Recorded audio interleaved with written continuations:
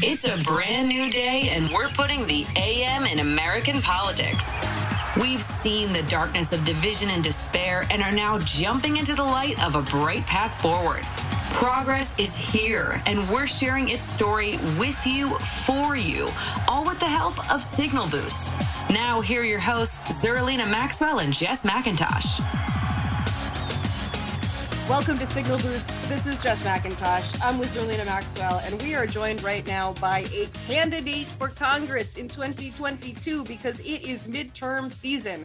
Brittany Ramos de Barros is running in New York 11, which is Staten Island and a little bit of Brooklyn. We are very excited to talk to you this morning. Brittany, welcome to the show. How's the campaign going? Hi, good morning. Thanks for having me. I'm doing pretty well, considering the conditions we're all living through right now. Gosh. COVID winter plus campaign is not necessarily exactly how you want to be going out meeting the voters. How is the campaign going so far? You declared early. You declared in February of last year? That's right. We started early because there's a lot of work to do, and I'm an organizer at heart. So this is a campaign of community organizers. And we all said, let's just get out there and start putting in the work that's going to be necessary to really get our communities excited about the idea that we can have more when a lot of us have accepted or kind of bought into the idea that we can't. And so there's been a lot of momentum. It's been really exciting. We've raised almost $500,000 in grassroots funds, which is pretty unprecedented for a candidate like me in the district. And we have several national endorsements. We've signed up over 400 volunteers. We've been canvassing weekly since April. And it's just incredibly moving and humbling to see the amount of enthusiasm that we've already been able to kick up in our different communities that I think have been hungry for a different strategy and a different path for this seat for a really long time. So one of the questions that comes up a lot when you have Democrats running in places that are pretty red is, how do you win in those districts? Is the strategy to be loud and proud and progressive, or to be like Republican light? There's a big debate about that. And, I think particularly in this district you're running in, there's been a very lively debate ongoing about that through a few different cycles. What do you think? What do you think how are you approaching the race in that regard? And what do you think about this debate that Democrats should run away from progressive values in order to win in places where there's a lot of red parts? Yeah, great question. I think my perspective and beliefs about strategy on this are really shaped by my personal experiences. I was raised in a Republican military family. I grew up for me, what that meant was, kind of growing up with this sense of love for the values that we say America is supposed to be about, that I think represent potential common ground in a lot of cases, these ideas of opportunity and service and equality. But I'm also biracial, and I could see with my own eyes that the America that my white family was living in was just not the same as the America that my Black and Puerto Rican family was living in. And my parents also promoted this idea that if we just work hard enough, that we can all make it, we can achieve great things. And yet I watched my parents and families all around us work incredible amounts of labor, work so hard, work multiple jobs in many cases, and we were still constantly getting notices saying we were going to be kicked out of our home, and our church friends brought us groceries to help us eat and get by sometimes, and I knew that something didn't add up. So I ended up going to school on an Army scholarship, and by the time I graduated college in 2011, my worldview had changed like it does for a lot of us with education, but I became a platoon leader and an officer in the Army responsible for 40 lives with deployment orders to Afghanistan in hand. And even then, I still believed, okay, we need to make some changes, but overall, I was a true believer. I thought I was going to protect Afghan people and fight for freedom and democracy and those same ideas I had taught to believe in and love. But when I got there, I saw corporations really running the show. I saw that we were so obviously doing more harm than good and just kind of adding to the violence. And I came home really angry, really hurt and confused. And, fast forward to several years later, after getting involved in economic and racial justice work in major projects in our cities across the country, I started to see the ways that our systems actually work together to keep those divides in place, that we say we're against. And I started realizing when Colin Kaepernick took a knee that as a veteran, I had power in my voice to tell the truth about my experience, and a responsibility, I think, both to people overseas, to the values I took an oath to, and to my own troops, to tell the truth about the ways that, war profiteering and these wars are actually hurting all of us. And we deserve and we have the resources to really invest in our communities. So, between About Face, Veterans Against the War, and the Poor People's Campaign, I spent the next several years doing movement work until folks came to me and asked me to run. And so, I've knocked doors for other candidates, and I was surprised myself to hear that what you hear at the door so often is not, oh, this is too progressive, or really anything about ideology. It's not really about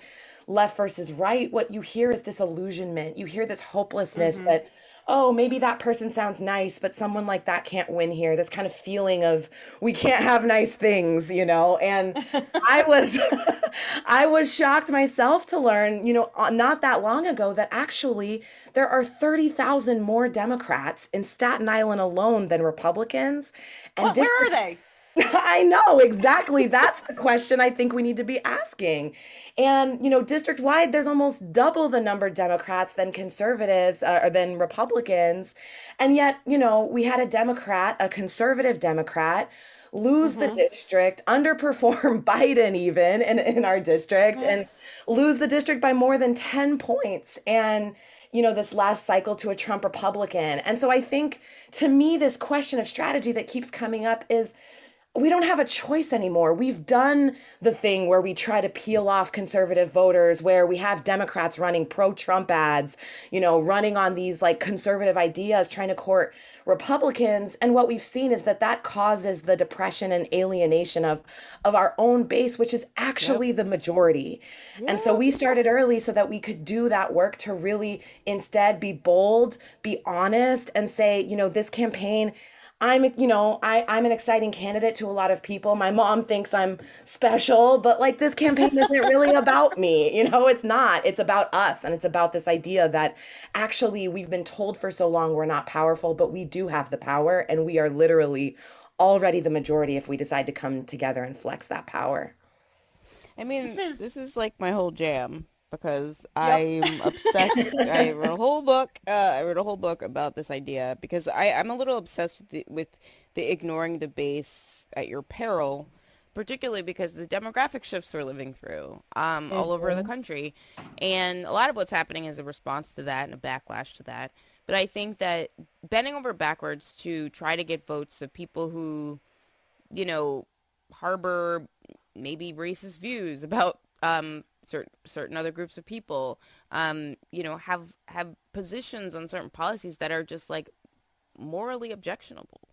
And I don't understand why we bend over backwards to try to get them to vote for us when we could just lean into the things that will, I don't know, maybe help them in their life, and maybe they'll reassess their political positions because, we're giving them more money in their pockets, whether that be the child tax credit or something like that, right?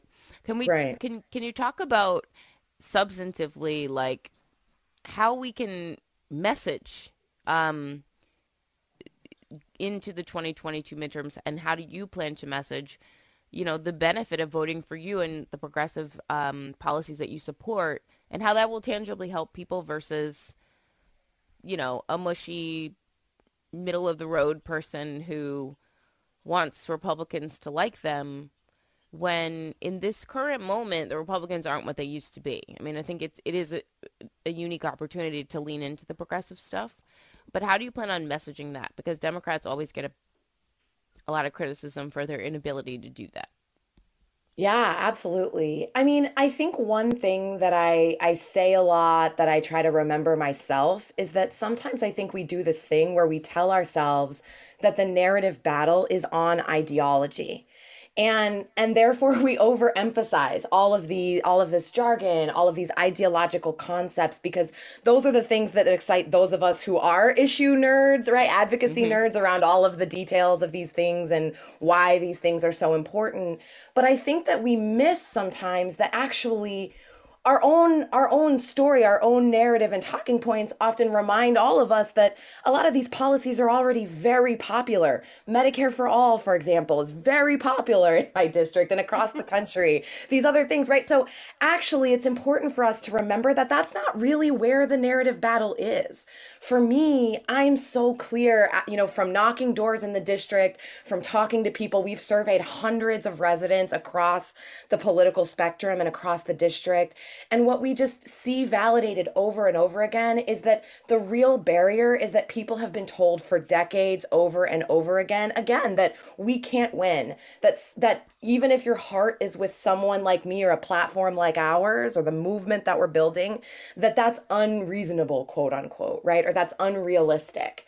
And so I think that the real battle is making the case for why this is very realistic, right? Which is why I probably emphasize strategy more transparently and more constantly than maybe is considered normal. But it's because to me, it's this cry that says, let's build this together because we already have the power. And it sounds so cheesy, but it's about hope, right? It's so many of us feel so disillusioned, feel hopeless. And the reality is that people in my district, there's this tendency to conflate, I think sometimes, true conservatism with what is often anti-establishment sentiment.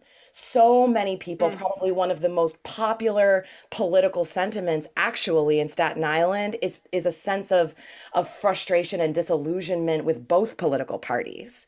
And I think sometimes, Democrats don't want to acknowledge that, don't really want to admit that there is a real dynamic of people not showing up, not turning out, not getting excited because there's not an agenda to get excited about, or there's not candidates to get excited about, or we're not putting in the work to really organize around a vision. So, that's something I think we have to be really honest about. We have to validate that people feel those ways for good reasons. And there's a difference between people who, are kind of fiercely identifying as independents or saying that, they don't want to register or for all of these reasons because they feel like none of these parties are fighting for them.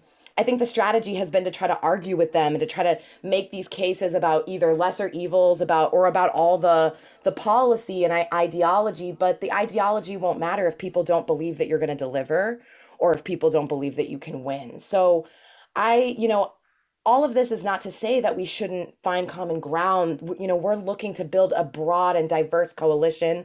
I am always looking to figure out how can I meet people where they are? How can we build bridges?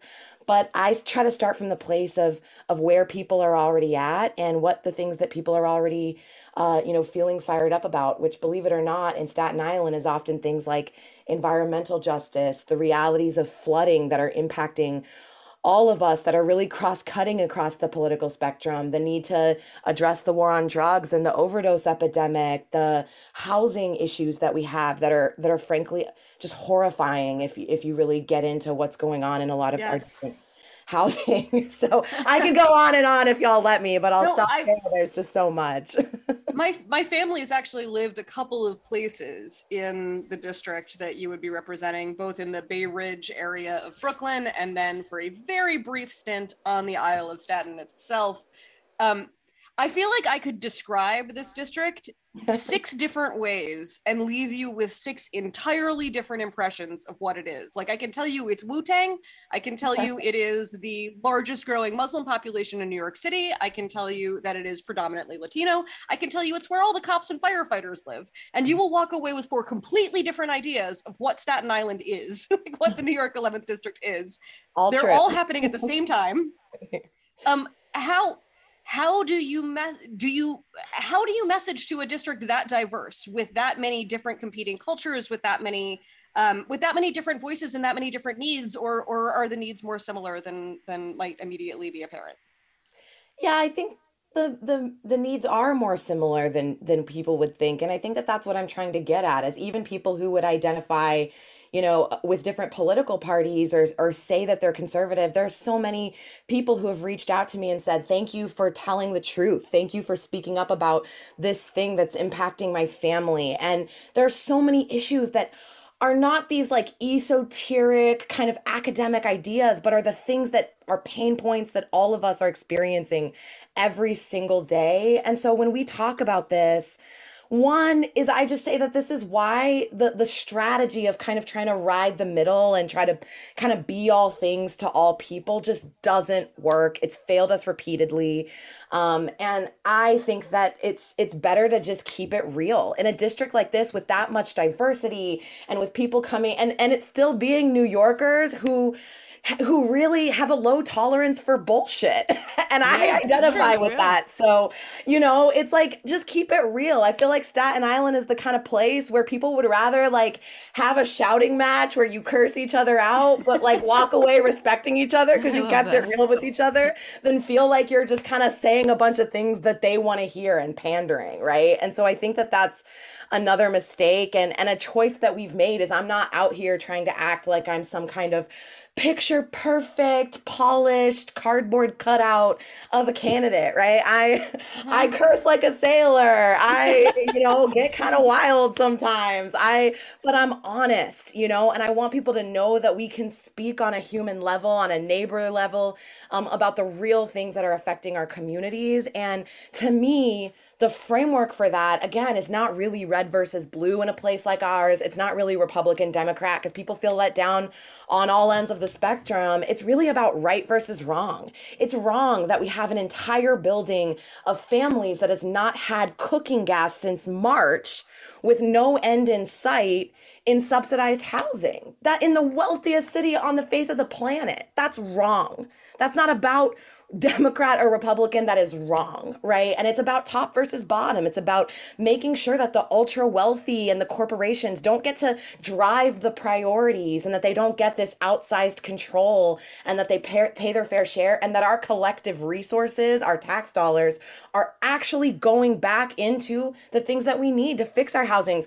We don't have a single public hospital. We need to upgrade our infrastructure, right? All of these things that people see every single day. And I think stepping outside of those kind of sometimes false spectrums or frameworks that I think do more to divide us while still keeping it real, right? While not trying to do this thing where we're kind of being the least common denominator, but we're boldly standing in the light of the truth and saying, join me, join us, we can have more, we can have better. And if people hear that and they want to, where can they go to find you? Sure. Our website is BrittanyForCongress.org. That's BRITTANY.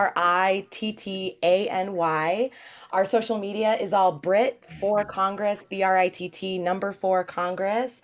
And on our website, you can donate, you can sign up to volunteer remotely or in person. There's so many different ways to get involved. We're going to be up against a lot of corporate interests already. Like I said, we're not taking any corporate PAC money. So this is really a by the people, for the people campaign. But I really think that we can win, but it's going to be all hands on deck. So we need your help. Brittany Ramos-Tabarros, thank you so much for joining us this morning and best of luck on the campaign trail. Thanks so much for having me. Take care. Anytime.